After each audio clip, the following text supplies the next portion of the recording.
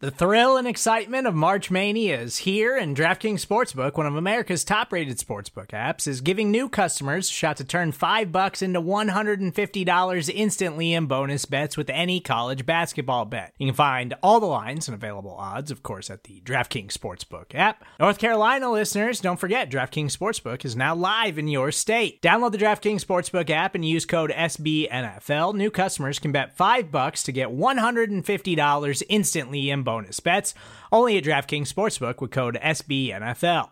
The crown is yours. Gambling problem? Call 1-800-GAMBLER, or in West Virginia, visit www.1800gambler.net. In New York, call 877-8-HOPE-NY or text HOPE-NY. In Connecticut, help is available for problem gambling. Call 888-789-7777 or visit ccpg.org. Please play responsibly on behalf of Boot Hill Casino and Resort. 21 plus, age varies by jurisdiction. Void in Ontario. Bonus bets expire 168 hours after issuance. See dkng.com/bball for eligibility, deposit restrictions, terms, and responsible gaming resources.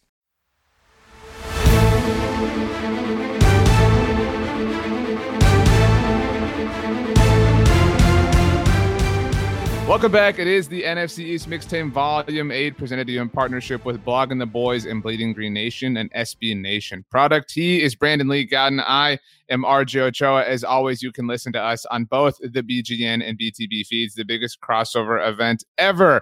BLG, happy Wednesday to you. Hope your week's going well. RJ, I have a bone to pick. Not with you, surprisingly, this time. But and it's something related to the listeners, I suppose. It's with Apple. You know, get this new update on my phone. And what's up with the podcast? Like all the podcasts I have. So I don't always subscribe to everything because I don't always want every single episode of every podcast to download automatically on my phone. And so like I feel like I had to go back and like follow all of them. So if you're in the same situation, make sure you do that with Bleeding Green Nation, I guess, and Blogging the Boys. So BLG recently updated his iPhone is what I took away from that, because I did that about a week and a half ago. And you're right, Apple changed dramatically. Like there's always been these like subtle differences from one software to the next. But they really changed the way podcasts are viewed. And in fact, to your point, BLG, you used the money term there. As I understand it, you no longer subscribe to podcasts, you follow them. So everybody make sure you're following both Blogging the Boys and Bleeding Green Nation. Make sure to leave a rating for both. Leave 5 stars for both and write a review on each of them. If you're a Cowboys fan, praise the Cowboys on ours, but you can go to BGN's and you can say whatever you want. Say the Eagles suck, but as long as you leave 5 stars and follow along, that is what is appreciated. But BLG, so for the listener, the loyal listener, BLG and I have discovered through the mixtape that we have a lot more common interest than I think we even thought. Some of them are not even sports podcasts, as an example. And I think that you're like me in that I am very particular about the way my podcast app is kind of organized. And what is really bothersome to me is the app previously, if you organized it or if you had the view that was like the cover art, you know what I'm talking about, for each podcast and each feed or whatever, it used to show you the unplayed episode count. Like it would tell you 1 or 2 or whatever. And they changed that. And now it doesn't have that ticker or that counter. It just says updated today or last updated Wednesday, last updated Monday. So now there's no real way to kind of remind yourself, oh, I have this podcast to listen to. It's really, really bothersome. I do have a solution, though, in terms of how I've gone about it that I can share with you offline if you prefer. Yeah, I mean, maybe this is hacky complaining about new updates to everything. I mean, this is life. You know, everyone back in the day when people actually use Facebook were like, oh my gosh, the new Facebook update, so unusable. I can't even use it. And then you get used to it and then they change it again. So, I mean, some of that is going on here. But I mean, like legitimately, I had to go back and follow some. And I feel like maybe I'm missing one. Like maybe there was a podcast I don't listen to super often that like I forgot to follow. And maybe I'm just never going to listen to that again. So again, hopefully that's not the case with this. I mean, if it is the case, then you're not listening to this, and that's really sad. But if you are, then you're fine. So good. If it is the case, nobody heard what you just said. So if you want to complain about the Apple Podcast app, you can hit up BLG on Twitter at Brandon Gowton. I'm on Twitter at RJ Ochoa. Today, we are continuing our series of building an All-NFC East team. In fact, this is the final component of the team. 2 weeks ago, we did an All-NFC East offense. Last week, we did an All-NFC East defense. Today, BLG, we're going to fill out the special teams and put together a head coach and general manager tandem for the best division division in football. Before we do, though, a little bit of news, a little bit of notes. Not a lot going on. It is mini camp season. We're starting with some very somber news, some very unfortunate news. It was announced on Tuesday morning that on Monday evening, former New York Giants head coach Jim Fassel passed away at the age of 71. Obviously, a longtime coach in this division, heading the G-Men, took them to the Super Bowl. They lost to the Baltimore Ravens. Jim Fassel's son, BLG, as you know, is John Fassel, the current special teams coordinator of the Dallas Cowboys. So lots of NFC East-ness going on there. I know it goes without saying that our thoughts and prayers are with the Fassel family. Yeah, I don't really have a memory of him. I'm actually younger than you, RJ. I'm only 29. You're what? I'm 31. So, yeah, I mean, 31. That's not like push the envelope here. Like, I'm younger. It's just right in the same neck of the woods. I am super younger than you, you old man. And I have really no memory of him as a Giants head coach. So, like, I don't have a lot of, perspective to add here. But certainly, seems like he was a beloved coach there for a time. They had some success. So, it's sad. And 71, I think, is relatively young. So it's a sad day. Very sad day indeed. I know that John Fassel obviously is tending to family matters right now. Mike McCarthy mentioned that on Tuesday, as understandably is the case. Other news, not an easy thing to transition from. Speaking of the Giants, BLG, we have both talked about how there's this kind of sneaky, massive responsibility hovering around Saquon Barkley, on his shoulders, on his quads, if your proverbial national Twitter account. And he is still only rehabbing when it comes to everything that the Giants have going on right now. With regards to Giants fans, 1 to 10, how concerning is that in your mind? It's concerning enough to be on the radar, something to monitor, but obviously not enough to panic. So maybe a 2 at most, if we're saying 10 is panic level.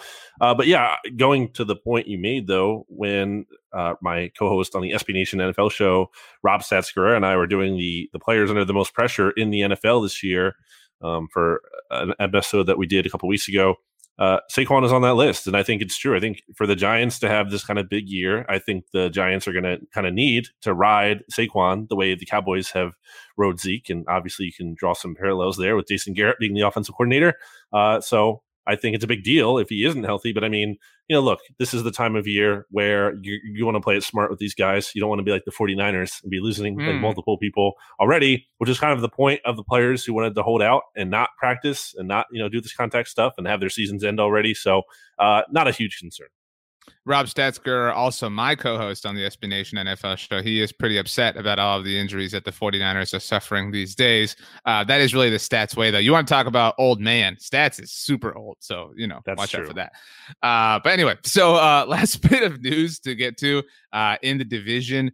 I think the most lock defensive player we had, goes without saying, was Chase Young. By the way, on the subject of the defensive episode we did, there was a lot of DeMarcus Lawrence defending going on Twitter.com. People thinking that you were crazy for slandering him. Just reading the facts, no big deal. But Chase Young, obviously of the Washington football team, was not present for OTAs, but was at minicamp on Tuesday. Big shocker. Guys show up when it's mandatory. Okay, good. Yeah, exciting. You're impressed. I mean, yeah. It's notable. That's all I'm saying. It's notable. I mean, it's June. You can get fined if you don't show up. So you kind of got to show up. That's the deal. Although the team can, in theory, waive those fines, I guess was being considered with Aaron Rodgers and everything. But I guess we don't need to get into that here. So I have one more thing. This wasn't on our rundown, BLG, to get to before we fill out the special teams roster here. Did you see the Washington football team Twitter account's tweet about Ryan Fitzpatrick? Did you see this? I did, yes. Okay, so it was everyone's seen the photos of little kids when they go to their first day of preschool or first grade, and it says my favorite color is whatever, and it's a little kind of 101 on the kid. The Washington football team did this on Ryan Fitzpatrick. Haha, it's funny because he's older, he's been in the NFL forever, it's super hilarious, blah blah. I saw Adam Schefter, and I'm not trying to throw Shefty under the bus here. Adam, if you want to come on, the NFC East Mixtape, you're more than welcome, but make sure to follow, rate and review before you do so. He had a tweet that was I'm not sure which is better, Ryan Fitzpatrick or the Washington football team social media team. And I don't even want to dog the Washington football team social team because they're actually kind of friendly with us at Blogging the Boys. We have some friendly banter that goes back and forth once in a while. So I applaud them. I'm actually more upset at the fanfare about this. Like, this is not again, this is not a shot at the Washington football team social team. This is not like an original thing. This has been done before, right? Like, other NFL teams, other like teams do this. Other sports teams do this, like around any kind of training camp or spring training or whatever. This is a really common thing to do this time of year. I couldn't believe how people fell all over themselves for this tweet. RJ, you're wrong, as usual. And I think what this speaks to, and I think something that I've trended towards more recently than ever before, I'm a big vibes guy now. I'm all about vibes. I mean, forget stats, forget watching the games. No, that's important too. But vibes are extremely important. And I talk about it with big loser energy, which Jalen Smith has, big winner energy as well, which Jalen Hurts has. And I think there's something to vibes. And with Ryan Fitzpatrick, there's something like to him being fun. We all say that. We always talk about how fun Ryan Fitzpatrick is. And I think that's relevant because you saw it last year with the Dolphins. Like, they rallied around Ryan Fitzpatrick. They were feisty. And then even the year before, when they were like selling off their entire team and everyone thought they were going to be like this joke of a team that goes winless and like gets blown out every game, they weren't. In part because Ryan Fitzpatrick kind of rallies the guys. Everyone loves playing with him and for him. He's fun. So I think it kind of speaks to that. I get if you're annoyed at the social media side, whatever. But I think there's something very real there about like people, his teammates especially, they like him and he's fun. I don't dispute that he's fun. He's a great meme. Like, we all can acknowledge this. And in a social sense, kudos to the Washington football team for creating content out of it. All I'm saying is the response I saw on Twitter was as if like this was this insanely original idea. That's all I'm saying. Like, you know, BLG, you are a really astute individual. Our comedic tastes, you know, we have a certain bar you have to clear. That's all I'm saying. Like, give me something that is a little bit more unique, a little bit more original, and I'll understand all the pomp and circumstance. This didn't meet that criteria for me, but it was still a really cool, clever thing. That's just Twitter, though, RJ. Like, sure. there's tweets one day that is like disinformation and presented a certain way. And this one person tweets it and only gets like, let's say 200 retweets, but then like Schefter tweets it the next day and it's like the same thing. And that, you know, blows up and it's like stories. It's like, sometimes it just depends, you know, who says it and how it's framed. And I think also just like maybe the time of day, like how many people are paying attention at a given moment. Some things just hit different at certain times. That annoys me when they're like Eagle stories. Like, it's something like this happened a lot this offseason with the Eagles specifically, because it was like, wow, the Eagles, they're going to release Alshon Jeffrey and Malik Jackson. And that became like a report. It's like, we knew that back in January because they like restructured the contract so they can post June 1 cut them. Like, it's not news. Like, we all knew this. So I always hate that. That's my pet peeve, when like someone brings something up like that was already out there and like presenting it as this brand new thing that no one talked about. So on that part of it, I can agree that can be annoying, but this was fun and you have to live with it. Anyway, okay, let's move on. Special teams time. BLG decided, he was the person who built the rubric for this. So if you disagree with it, you know, you can delegate your criticisms towards him. BLG, we're going to put together a squad that has a punter, a kicker, a long snapper, and both a punt returner and a kick returner. You did not specify whether this has to be a different person. It can be the same. That's at least the way I played the game. Bit of a spoiler alert. And after that, we'll figure out a head coach and a general manager to oversee the NFC East. I think you will be surprised with how I want to go in that capacity, but I don't want to ruin that. It was your format, so I'll allow you to go first. Pick whatever position you want and tell us who you've got. I'm going to go right down the line from the list I sent you and start with punter. And I think it has to be, and I know people are just like waiting on, like, just they can't wait for us, the special team. We're talking about a punter, but it's Tress Way, RJ. And I don't know who else it would be. I was looking at the list of punters in the NFC. So you have Aaron Sipas and the Eagles, who has never even punted in the NFL before. So it's not him. Tress Way has made a Pro Bowl. I know like the Hogs Havens guys have like been pumping him up for a long time, especially because like they used to be, when they were like really at their some of their lowest points in recent years, they're like, well, at least we have Tress Way. So that's about it. So the Cowboys, for what it's worth, in terms of if we're just discussing their punting options, last year they finally effectively said goodbye to Chris Jones. This offseason they finally released him. They held on to him way too long. I think there was a point in time And this is a difficult thing to achieve, where Chris Jones was underrated as a Cowboy. It is incredibly difficult to be underrated while a member of the Dallas Cowboys, but it still did happen to Chris Jones. But the Cowboys held on way too long, like they do with way too many people. He got hurt. They went with Hunter Nicewander, who has only played in 8 games in his NFL career, all with the Dallas Cowboys. John Fossil said last week, obviously before this week, that Brian Anger, who the Cowboys signed this offseason, looks like the favorite to win the job. Brian Anger, a fun fact, if any of you are ever on Jeopardy or playing pub trivia or anything like that, was the punter who was drafted in the 3rd round by the Jacksonville Jaguars that's caused Rich Eisen to coin his famed "punters are people too" comment. But still, Brian Anger, while a veteran in the NFL, not somebody that I can feel comfortable enough putting on this list. Tress Way wins in a landslide. I mean, seriously, like, how is this a competition? Are you a Mandalorian fan, BLG? Yeah. Yes. Okay. So this is the Tress Way, really. I like how you're dropping Jeopardy references now when you never watched the show before. Hey, I mean, I have watched, honestly, seriously, every episode since Aaron Rodgers hosted, and I've enjoyed all of the different hosts. It's been fun. It's been an interesting experience. I feel wiser and more astute. Yes, you are correct. It's a good show. Kicker. I'm going to say it's not the Cowboys kicker. Spoiler alert. It's Graham Gano. Well, okay, so I have a question for you, but I'll agree with you. It is Graham Gano, but go ahead. I mean, it's just simple. Like, he missed 1 field goal last year, and it was from 50 plus. He was a 96.9 field goal percentage, 91.3 extra point percentage compared to Greg Zuerlein. He was at 82.9. He was at 91.7 for extra point. Jake Elliott has not been good, so it can't be him. Dustin Hopkins has not been good, so it can't be him. It's Graham Gano. Jake Elliott, to me, is a classic example of like a great moment that people always reference and then use that to cape for the player. Like the game winner against the Giants in 2017 early on. Huge. That's all anyone can ever remember, or any Eagles fan, I presume, which is why they are refusing to let go of him. It's a symptom. We need to name that symptom, I think, that happens to football fans all the time. That's unfortunate. I am just in a general sense, I am up on Greg Zuerlein. I actually wrote about this recently at BTB. I saw that, yes. I do think, he attempted more field goals than anybody last year. And he was, as far as his career is concerned, suspiciously down from downtown, but I believe he attempted 9 field goals from 50-plus range. That's a lot. I don't think the Cowboys will have to settle for as many field goals. He attempted, by the way, more field goals than anybody in the NFL last year. So logic suggests that will be down. So I'm with you. It's Graham Gano. Again, if you go, he was 31 of 32, I believe. You win this honor.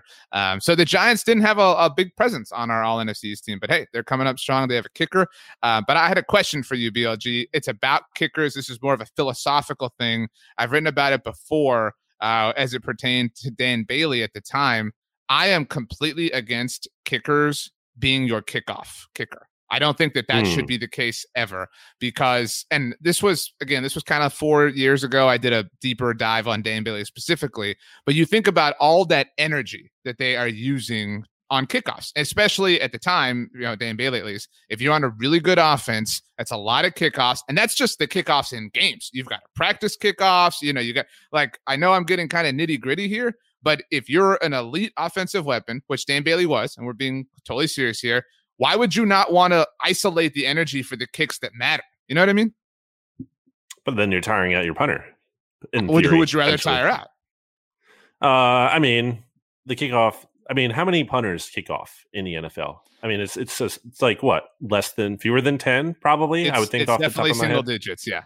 Okay. Yeah. So I don't know. Hasn't been a big issue to this point. I do think it's interesting when punters do it. And I think some punters are probably more equipped to do it, especially when you're looking at an older guy. Like, I don't think like Robbie Gould, if he's still kicking, right? I don't think like he does that. I think sometimes, to preserve an older player, maybe it makes more sense. But if it's a young guy, come on, they're barely out there anyway. They're only playing like a few snaps per game. They can handle it. It's fine. They're being paid millions of dollars, RJ. Yeah, I'm not trying to say like it's the difference between a Super Bowl team and a non-Super Bowl team, but it's an interesting exercise. No pun intended. I think that, should be talked about. That's all I'm saying. Like, I would like to have this conversation with John Harbaugh, you know what I mean? A special teams master, certainly with his time with the worst franchise in the NFL. But anyway, it is what it is. So we've got Tress Way, Graham Gano. You were very excited to talk about the long snapper on the All-NFC East team. And so I'll give you the stage second to kind of make your case, and I'll make mine first. Sure. I believe we spoke about this on the first volume of the NFC East Mixtape. The Cowboys cut LP Ladouceur this offseason, who was their longest tenured player. And the reason for that a lot of Cowboys fans, tinfoil hat, believe, in case anybody forgot, is because this season he would have passed Jason Witten for most games played as a Dallas Cowboy. And that sounds so stupid to say that would be the reason that they would move on from him. But the Jones family adores Jason Witten and really want him to kind of be the face of their era ownership of the team. So I think there's more substance to it than the average person might think. But it's also worth mentioning the Cowboys did replace him with Jake McQuaid, who knows John Fossil from their time together with the Los Angeles Rams. And that is two-time Pro Bowler Jake McQuaid, BLG. So while Jake hasn't, played a snap, or rather given a snap within the NFC East, I do think he is already heavily in contention to be the long snapper of this team. You brought up Jason Witten. I actually wanted to bring him up earlier. You talked about, Jake Elliott being this player who kind of had this one big moment that everyone remembers. And obviously we know the same thing is true for Jason Witten, who infamously ran down the field without his helmet on. And everyone thought he was awesome after that. Like, wow, this is amazing. He's an incredible player because he's not wearing a helmet. Look at that. So just wanted to throw that in there. And then I wanted to say it's Rick Lovato. I mean, he has one Pro Bowl ring, sure, but he also has a Super Bowl ring, RJ, the most prestigious and important. He is a Super Bowl winning long snapper. I mean, the guy who you said, who I don't even know and I've never heard of, he's not. So it's Rick Lovato, case closed. Jake McQuaid, though, two-time Pro Bowler. Again, seriously, when did he win those? The last 2 years. So he was in the AFC then? Where was he on? What team was he on? He was on the Rams. Again, when the Cowboys signed him, I'm sorry, it was 2016 and 2017. So we are actually talking about... we are talking about the same era here of elite. This is a long time ago, RJ. Rick Lovato won in 2019. Oh, no, I'm sorry. At least in Pro Bowl. I mean, Rick Lovato has won a Super Bowl and made the Pro Bowl more recently than whoever that guy you're saying is. So I still don't know his name. You think I made him up? So it's Rick Lovato. Yeah. It's Rick Lovato. It just is. I suppose objectively that's fair. So fine. It's Rick Lovato, which further cements that DeMarcus Lawrence took Brandon Graham's spot at the other defensive end spot. So it is what it is. All right, Rick Lovato. We have our return men left to establish, BLG. Do you want to talk punt returns? Do you want to talk kick returns? Again, I tip my hand here. I only have one player set to command both duties here. Where do you want to go? So I don't have a great answer for this one because I was looking it up and I don't think a great answer exists. I had CD Lamb in here, but like only 7. That's not going to happen this year. Well, and that's not going to happen this year. That's the other part of it. But also, like, he's not even that good at it. Like 7.2 average last year isn't good. And I look back to college, he only had 8.8 and 0 touchdowns. So it's like, that's not good either. I don't know if Jalen Reagor is going to do it this year. He should have been doing it more last year, but the coaching staff clearly didn't trust him to. I don't think it was for a lack of ability as much as it was like they didn't trust him to field the ball. And that's something he can, improve on in theory, maybe, hopefully in the offseason. He did have a 73-yard touchdown return last year, and he was really good in college as a punt returner. 17.8 average. He had 2 touchdowns.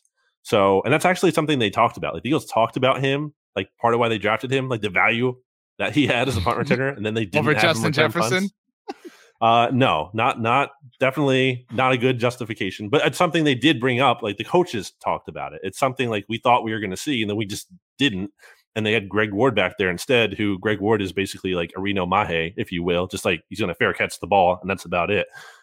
So I think Reagor on ability, but then too, and I don't think this is going to happen. So this kind of like falls into the CD Lamb category. I mean, Devontae Smith had 11 returns last year. It's small sample size, but for 237 yards. That's a 21.5 average on punt returns. I know it's Alabama, so that helps. But and he had a touchdown, by the way. So I think Devontae, interestingly, gets a lot of comparisons to Deshaun Jackson, which is weird because he's not the same kind of player at all. Like Deshaun's a burner, and probably the best burner, or one of the very best in NFL history. Like Devontae is not that, but I do think we could see Devontae Smith in high leverage punt situations, like the Eagles kind of used Deshaun Jackson as he kind of got older and he kind of got too mature for playing full-time punt returner.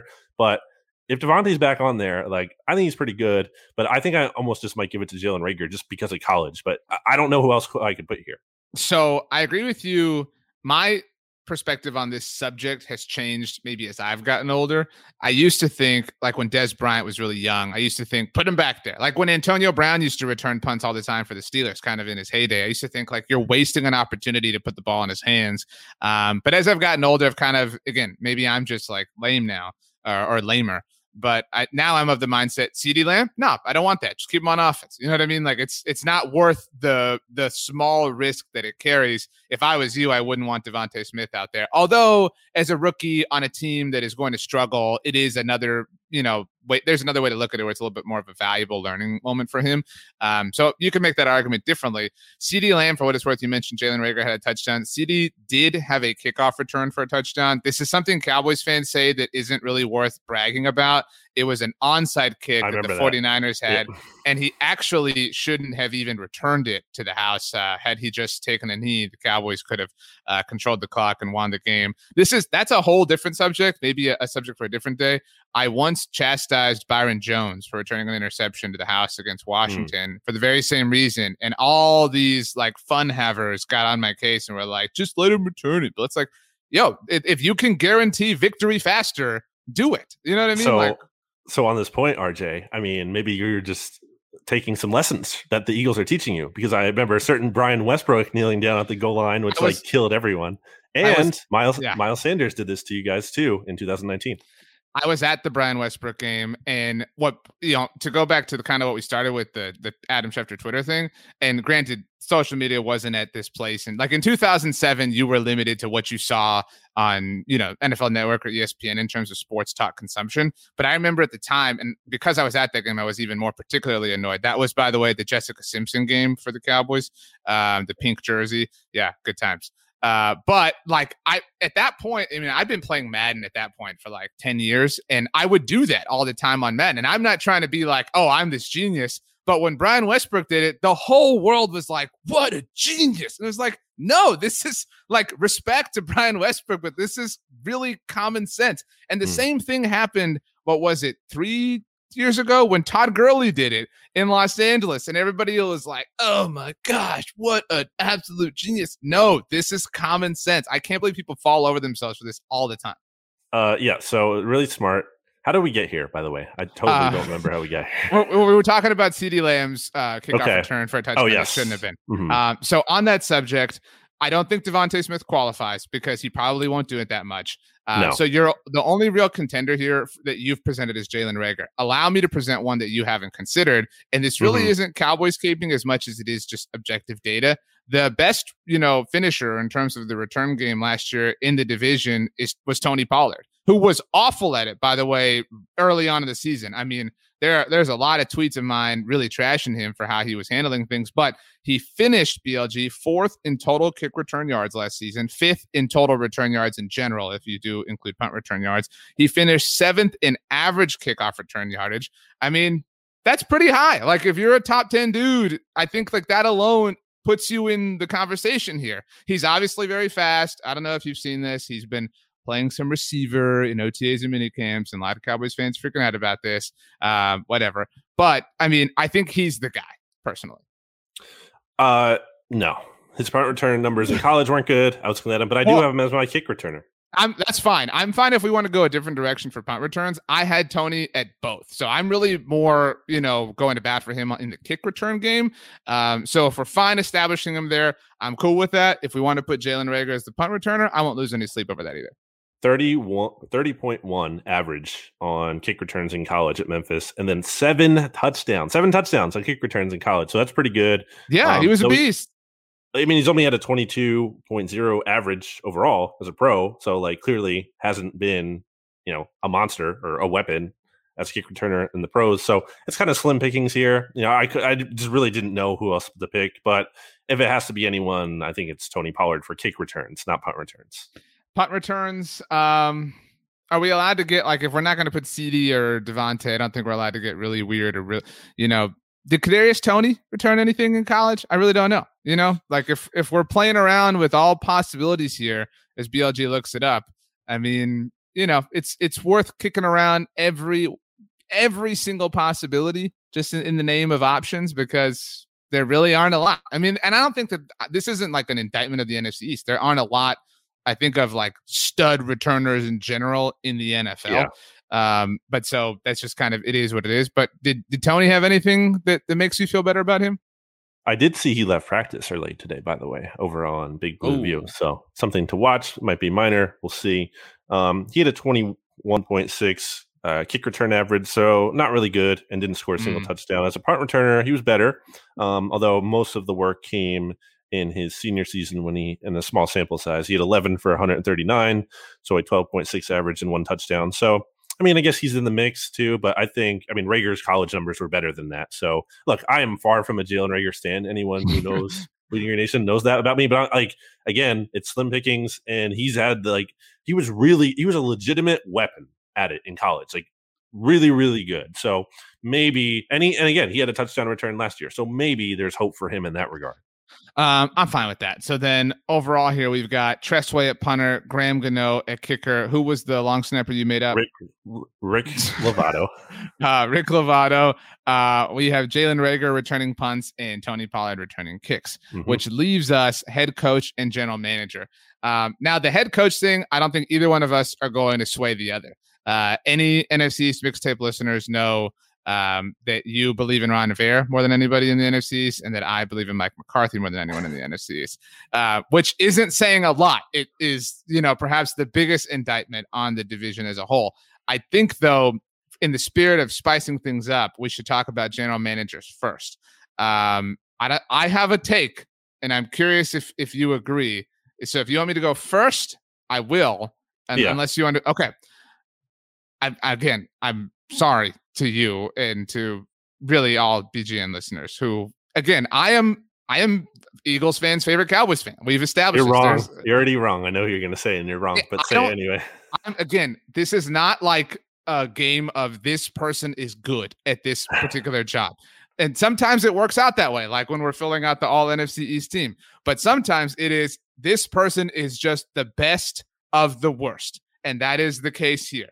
It is Howie Roseman. It is like, I'm sorry. It's Howie Roseman. And if anything, you have said several times, Howie Roseman is great. I don't know if you've said it that way, but he is great at finding value.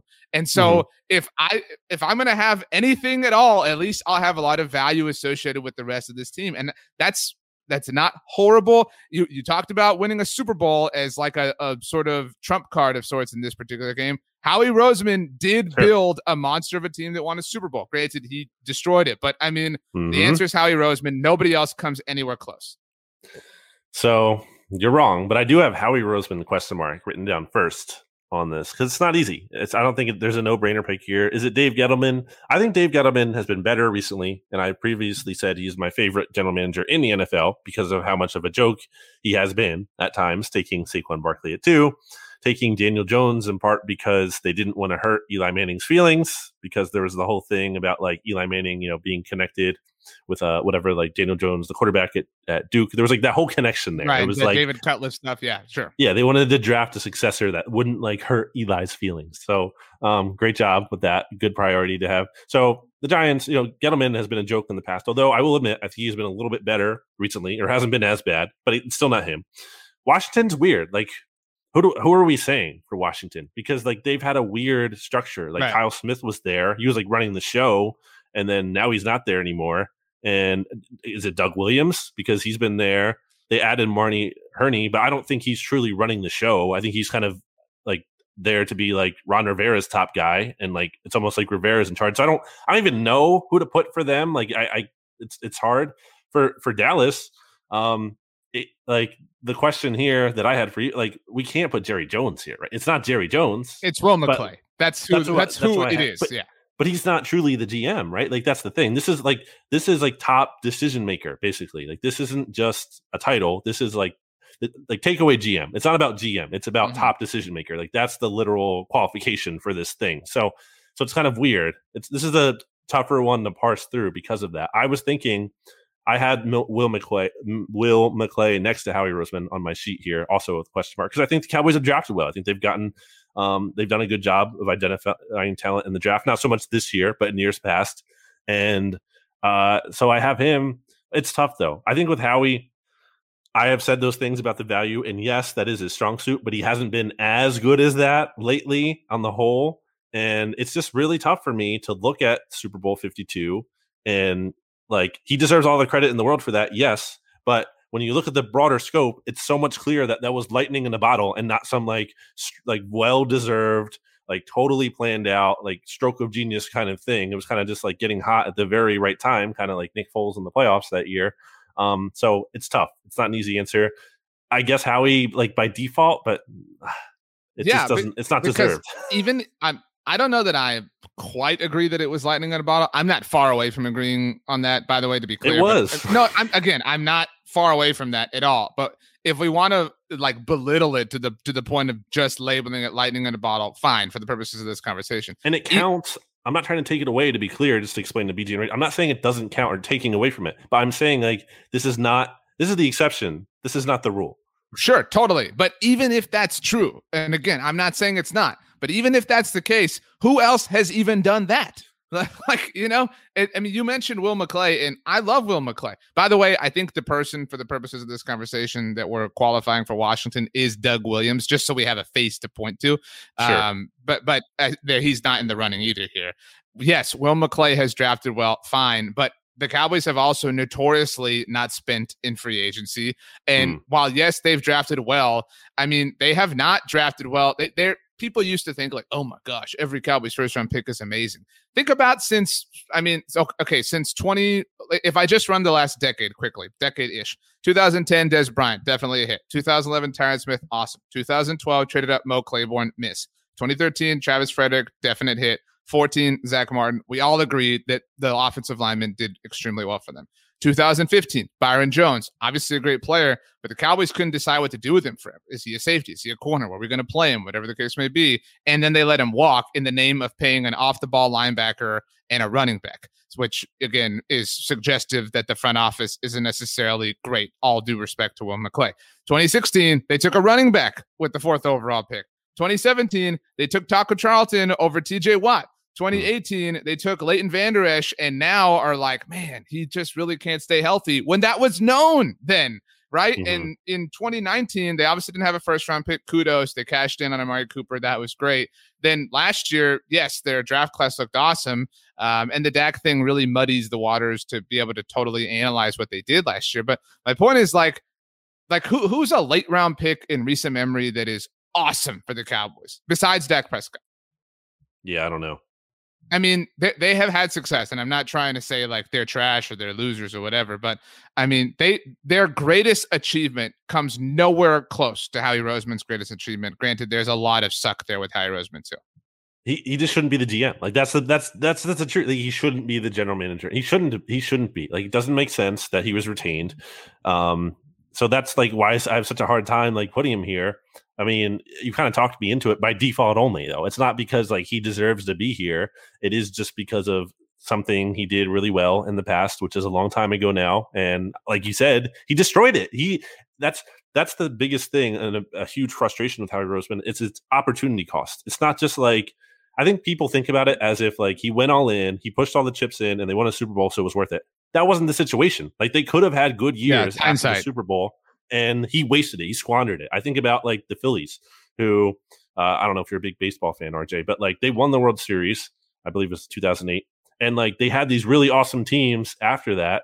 But then, like, they didn't win anything. They actually, like, progressively got worse each year. It's like they lost the World Series the next year. Then they lost in the championship game the next year. Then they lost in the NLDS. Like, it just progressively got worse. And it was, like, while we have the memory of that one title, it's hard not to think about that era and think, like, they wasted opportunity. Like, there was so much potential to do more. And that kind of, it's not the perfect comparison, but it's similar there. So it's just kind of frustrating that it ended up this way. It is frustrating, but it doesn't mean he's not the best general manager on paper in the division. And that's where things are at. I mean, that's simply the case. And some of that, a terrible division in the worst division in the league. Again, this is not apples to apples and not to set you up, but some of that, the history of success, some of it is my argument for Mike McCarthy, but there's a lot there too that we've already hashed out at different times. But wow, big Howie Roseman day here on the mixtape. Who would have thought, BLG? Not him. I I think he's aware that I am not his biggest fan. The good news, though, here is that our All-NFC East team, both now and in the foreseeable future, will be quarterback factory. Like, watch out, Dak Prescott. You know what I mean? Because Howie Roseman's gonna want somebody here. I mean, you know.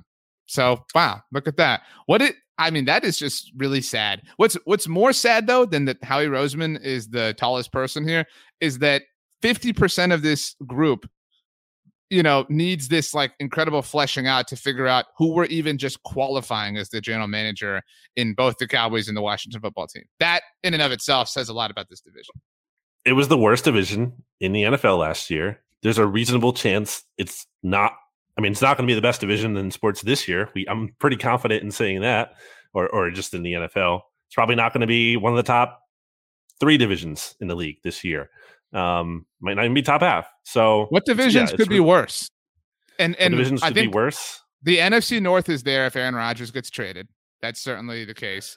I think the NFC South, or the AFC South, has that potential if the Colts really do fall off and if the Titans aren't this monster just because they traded for Julio Jones. I mean, I don't know. I think they're still bottom 3 at best. Wow. Do you want to pivot to head coach? Well, I mean, like I said, we've both said everything that we have to say about Mike McCarthy and Ron Rivera.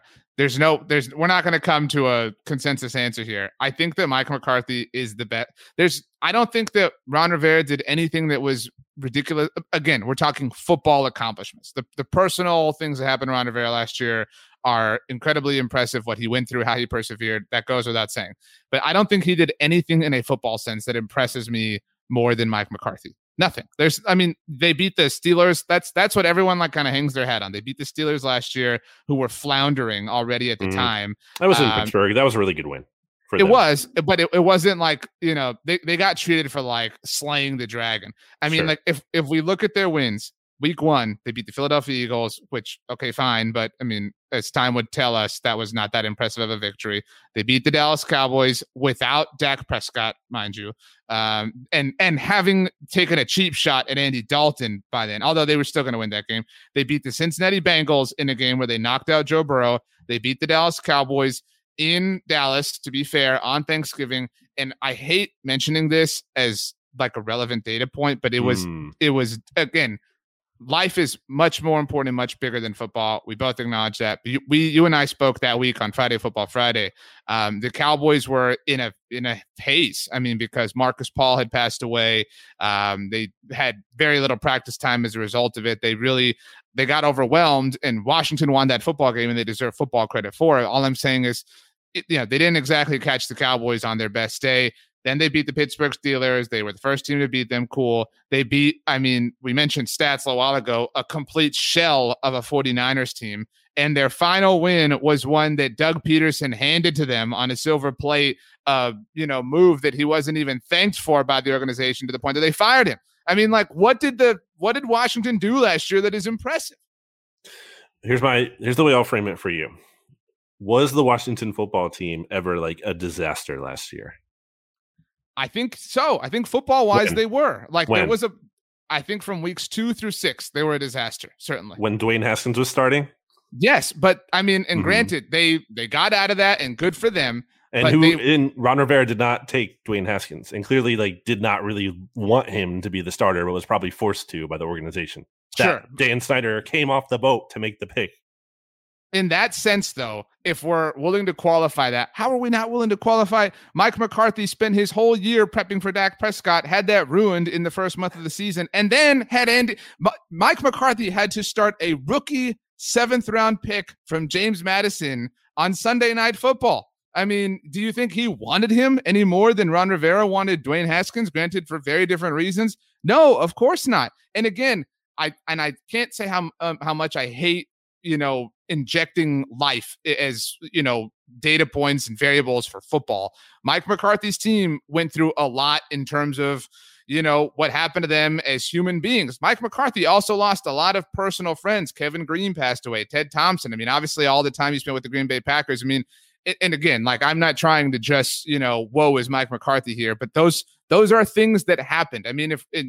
again, all the personal stuff like Ron Rivera's is away from football, but the Cowboys went through a lot. Mike McCarthy didn't exactly have a say in the things that became trials and tribulations for his team last season.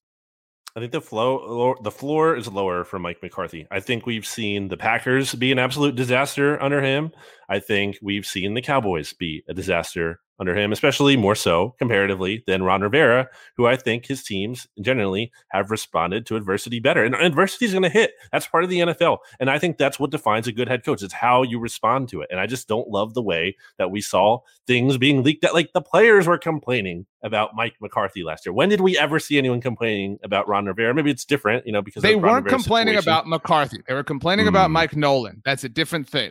And who hired Mike Nolan? That was a decision that Mike McCarthy made. Totally with you. And again, I'm not saying, but this is kind of like Howie Roseman. I'm not saying Mike McCarthy is flawless or is great or is perfect or undeniably. What's he good at?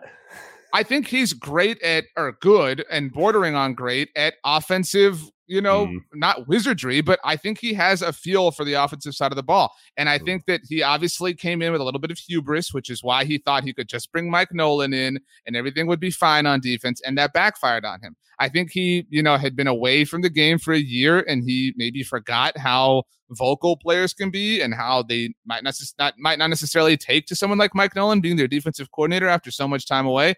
And I think he underestimated, even though he came from the Green Bay Packers, the spotlight that is the Dallas Cowboys, because he stepped in it several times. I mean, he even did it again this offseason when he inadvertently revealed that Tyrone Crawford was retiring.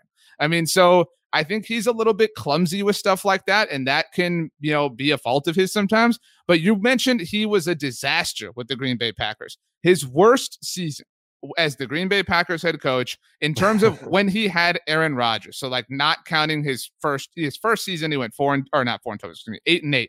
His worst season as the Green Bay Packers head coach, as far as things being fine, was in 2017, and they went 7-9, which is what the Washington football team did last year in a division that was terrible. Like what win? And I don't want to just be picky and take away, but outside of the Pittsburgh win, what win did Washington have that makes you go, man, what a great football team? Because the options are Philadelphia twice, which is really 1.5, Cincinnati, Dallas twice under inordinate circumstances, and San Francisco. The two over Mike McCarthy, the coach you're arguing for, sure.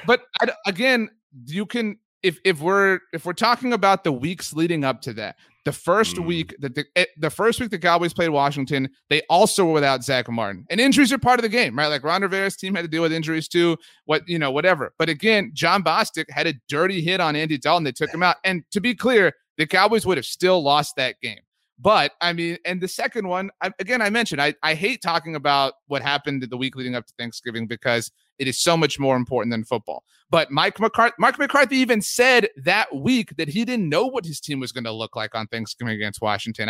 I don't think that that's a fair game to evaluate one way or the other, anybody involved that day. I think that the way Ron Rivera's teams fight for him, generally, I just have more confidence in that than the way players seem to kind of dip out or quit or just not always show up under Mike McCarthy. Mike McCarthy does not inspire confidence in me. I can't have him as my coach. How do Ron Rivera? Do you know how many seasons Ron Rivera has had a sub 500 record as a head coach in the NFL? Sure. I don't think they quit on him. I want you to guess how many. Okay, now, if you're talking about not quitting, you're going to bat for Jason Garrett of all people, because that was his thing, is that his team doesn't quit on him. So I want you to guess of his 10 seasons in the NFL, how many he had a below 500 record. Yeah, but it's not just about legacy here. It's about last year matters. The answer is 7. Monica Geller, the Friends reunions on HBO. Go watch it. It's really good. I enjoyed it. But 7. I mean, sure. His notable seasons are the exception to the rule. He also didn't have Aaron Rodgers. One of the best quarterbacks to ever play. So he had Cam Newton. He had Cam Newton. Yeah. Cam Newton and his greatest season, a very flawless player. There is truth to that. Cam, and this is a different discussion. Maybe we had this discussion on the SB Nation NFL show. It was Cam Newton's 2015 season Like it's in like the top 5 greatest NFL seasons a quarterback has ever had, right? The one season, yes, but he was not Right. consistent at all. No, I'm not saying that. But my point is like Ron Rivera's greatest season was when arguably the greatest red zone quarterback we've ever seen was at the absolute peak of his powers. Ron Rivera is the head coach to have overseen the last 2 teams who have won a division with a below 500 record. That is not a coincidence. He is an incredibly lucky head coach in that those, circumstances worked his way twice. What has Mike McCarthy had that is any shred of luck compared to that? Well, the real answer here is that Nick Sirianni is going to be the best head coach. No.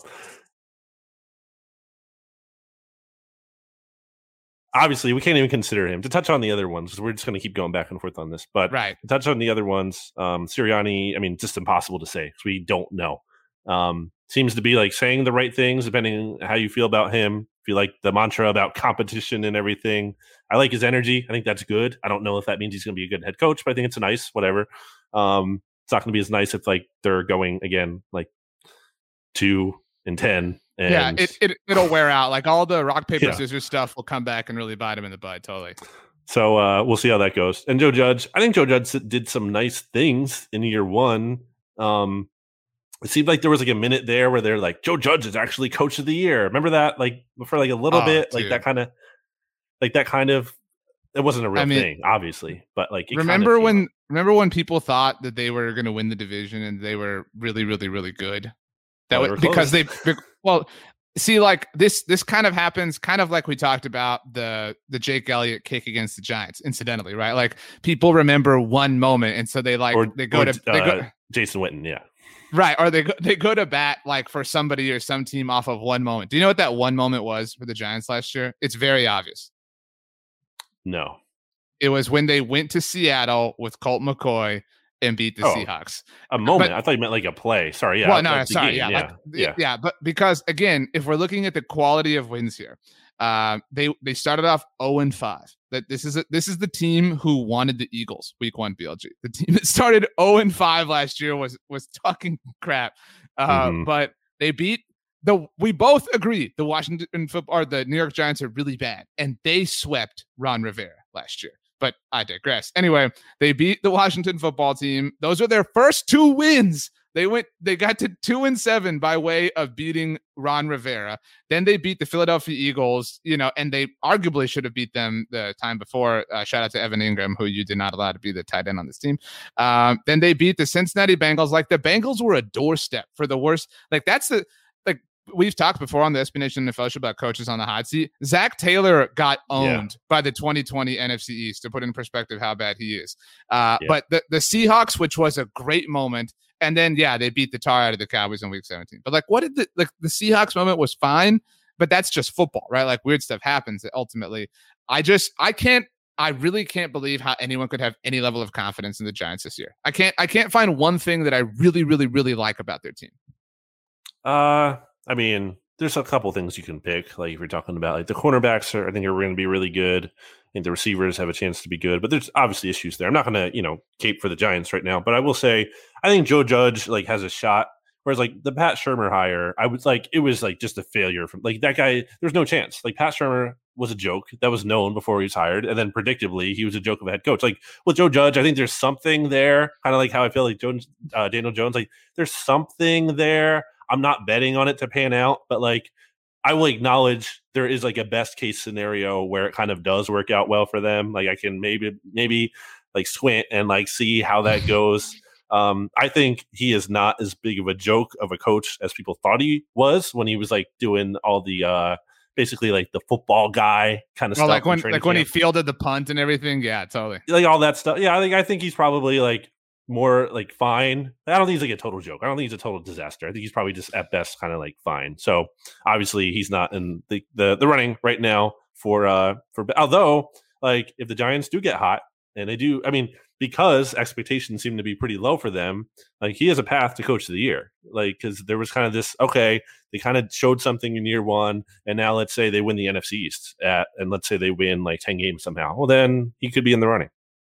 That's fair, although I think the likelihood is much larger that he's a disaster. He's dismissed midseason, and that It's not going to happen. Well, and that Jason Garrett takes his rightful place at the top of the New York Giants. That I guarantee you. And he will be dismissed the week before the Giants play the Cowboys for the second time. That's just the way it's going to go, dude. I mean, it's theater. You can predict this. You know what I mean? Like the people in the movie, just knock the bad guy out and are walking away and leaving the weapon on the ground. You know what I mean? It's super obvious what's going to happen here.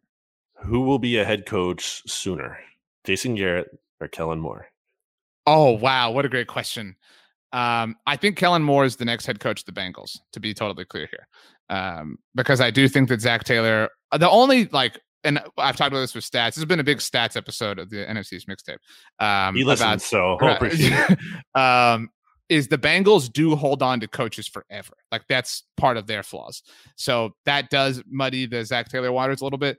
But I think Kellen Moore is a new head coach. I think Kellen Moore is a head coach in 2 years. If the question is what happens first, Jason Garrett takes over the Giants or Kellen Moore's a head coach, I'm leaning Jason Garrett. But if it's any non-Giants team, I'm taking Kellen Moore. Okay. Yeah. I'm going to take Kellen Moore when Mike McCarthy gets fired. I've brought this up before, but it was before the draft, so I'll bring it up now. I maintain the only team, I'll add a second one, the only teams in the NFC that I am 100% confident will have a worse season than the New York Giants are the Detroit Lions, and I've added a second team. Do you want to guess who that is? The Eagles. No, the Carolina Panthers. They're in the minute. So I did power rankings, obviously, as you know, a couple weeks ago, and Jimmy Kempsky and I were talking about that in the latest BGN radio. Like, where do we have the Eagles in the NFC East, the NFC, and then the NFL as a whole? And when the NFC conversation came up, it was like who is definitively worse than the Eagles? Like, how many teams are you definitely saying 100% are worse than them? The Giants, the Lions, the Panthers. I wouldn't even say the Giants. I would say the Lions for sure. I think you could make a case for the Giants, but I think the case is stronger that they're more similar than like definitely worse. So we're talking about like definitely worse. I think it's only the Lions. If we're agreeing here that the Eagles and Giants are in the bottom 4 of the 16 NFC teams, right? That's kind of where we're floating right here. If Aaron Rodgers is traded to the Denver Broncos, say, or any AFC team, are the Packers in this mix? Are they below the Giants and or Eagles? So we were talking, Jimmy and I were talking about that because it was like, who was even in the conversation that could be worse than them? The Panthers we agreed on could be, but we'll see. And then Jimmy brought up the Packers, but I don't know because I don't know what Jordan Love is. I think he might be good. And obviously the coaching staff there, I don't know how much credit to give Matt LaFleur, but like maybe he's kind of okay at least too. I mean, they've done good things. It's hard to say like he's a total joke, but I don't know. It's hard to say because I just don't know what Jordan Love is, but I'm not going to say I'm not going to assume he's like terrible. Is there going to be a huge drop off from Rodgers to Love? Sure. But like, I don't know that he's suddenly like the worst starter in the NFL. I've been thinking about this or thinking about telling you this, and this is the appropriate moment to, given the Packers narrative we're talking about here. It's a fine note to end on, I think, because we haven't even brought up Carson Wentz, which is a NFC's Mixtape miracle. But do you remember last year how all of the talk was, man, Carson Wentz really took the Eagles drafting Jalen Hurts poorly. Like, why can't he be acting like Aaron Rodgers is with the Packers drafting Jordan Love? I kind of think comparatively that Carson Wentz took it better. Like, yes, he floundered bad take. and broke inwardly. Hang on. But he didn't like grow an unstoppable, level of test for his organization to the point. I mean, I guess the difference. The difference then is obviously that he doesn't have the cachet or the leverage that Aaron Rodgers does to like exploit it. And what are you talking about? He forced his way out. He's on a new team. No, he only went to the team he wanted to go to. But I guess that's true. But he does. My point is like he's not. And some of this is just that he's not Aaron Rodgers. He's not the one who was on Kenny Mayne's last Sports Center being all cryptic about whatever he wants to do. But I guess my main point is that people acted like Aaron Rodgers wasn't at all impacted. And he clearly has been, and that's my only point. I would say he did a better job of separating it from like playing football. That's a fair point. That's what matters the most. I mean, I get what you're saying in terms of he's been a bigger off-field distraction, but that's because the Packers don't want to get rid of him. Like, it was easy for the Eagles to be like, yeah, like go because you were bad and you do a lot of money and you're trying to drive a hard bargain, and you clearly don't want to be here. So they were able to do that, and it worked out. I would not say he handled it better than Aaron Rodgers did, because he was the worst starting quarterback in the NFL last year. How could he handle it any worse? And then he demanded a trade because he didn't even think he was bad as everyone thought he was. There's no reality. Carson Wentz. Yeah, I guess to amend my point from a moment ago, it's just that people said, like, the take was that, oh, look how Aaron Rodgers is handling it. Yeah. He's not upset at all, when he clearly is ridiculously, not even ridiculously, he is just severely upset by it. So, but that is a great point, that not only did Carson force his way out, but he literally went to the one place that he wanted to go. That's all. There was talk like that the Bears wanted him, and that was never going to happen because he didn't want to go there, and the Bears can't trade for a quarterback who doesn't want to be there. So I remember you doing a great what if for SBNation.com about, or not at what if, but just kind of the impact that Teddy Bridgewater had, his injury had on the Eagles and everything, with Philadelphia training in Minnesota. Yeah. Right. I think that, and maybe we haven't discussed, maybe a what if episode that we'll do is what if Josh McDaniels hadn't spurned the Colts?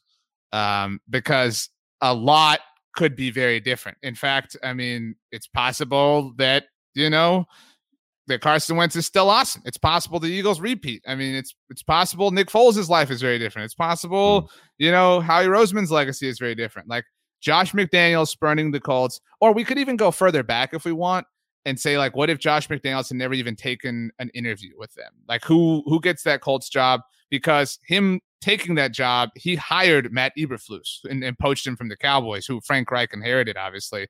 But Josh McDaniels, I don't even want to say incidentally, like certainly it was purposeful, but had a massive impact on the NFC East and certainly the whole Philadelphia Eagles organization.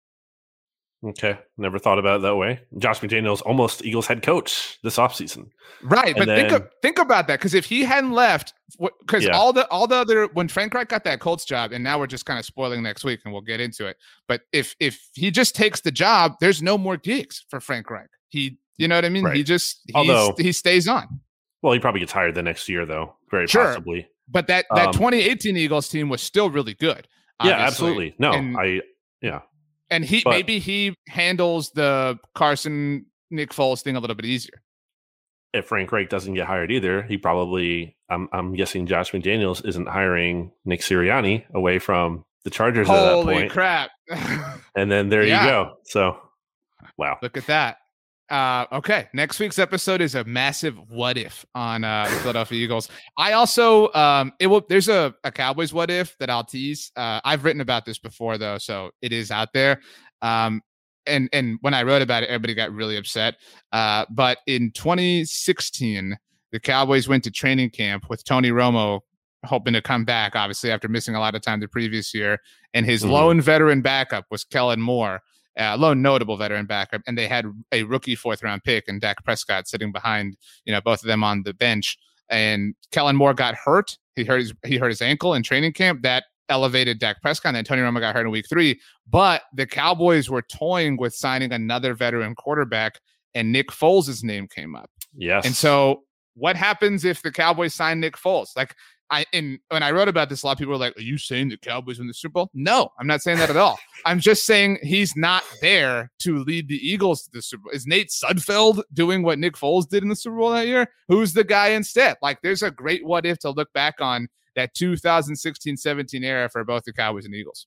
Nick Foles, a Texas football legend, Westlake High School, right? Where Drew Brees was once upon a time. But that was 2016, right? You're saying? So that would have been, if he signed a 1-year deal, then he still would have been a free agent the next year.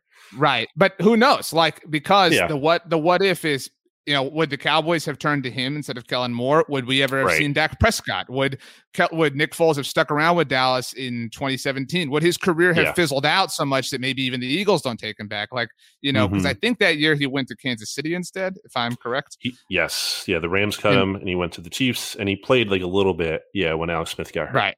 And so there's a great what if. I mean, who knows? And maybe if he doesn't even look somewhat legitimate in 2016, who knows if the Chiefs draft Patrick Mahomes? I mean, you know what I mean? Like, there's a lot to go there. So that will be what we hit on next week. Good job by BLG and I workshopping next week's episode, mid-episode here. BLG, any final thoughts before we leave? Strong episode by us, despite the fact we led with NFC all NFC East all NFC special teams team. Nailed it flawlessly. Rachel, just edit out the. No, I'm just kidding. Leave that in. Yeah, no really great stuff other than do the reverse review, obviously, that RJ talked about earlier. Also, with the review thing, tell us how you found this podcast. Ooh. That's fun, right? Like if you're, especially if you're struggling, what do I leave as a review? Like, it's kind of funny. We read reviews. We're just reading good stuff about ourselves. If you think that's weird, which you can be, but we appreciate it. Why don't you read a story or write a story that we can read that's relevant to you and how you found the NFC East mixtape, or maybe it's just how you found Blogging the Boys, or maybe it's how you found Bleeding Green Nation, and maybe we could read one of those. Although obviously we will be biased towards the one that talk about the mixtape. So go do that, and thanks. We can also tell our own stories, how you first found Bleeding Green Nation, how I first found Blogging the Boys. We're going to dip back into the archives. So cool. Good idea, BLG. The first one you've had today, because the worst one was that Ron Rivera should be the coach of the All-NFC East team. But anyway, it is what it is. Congratulations to Howie Roseman, the All-NFC East General Manager, the best General Manager in the world. We love you all. We'll see you next week on Volume 9 of the NFC East Mixtape.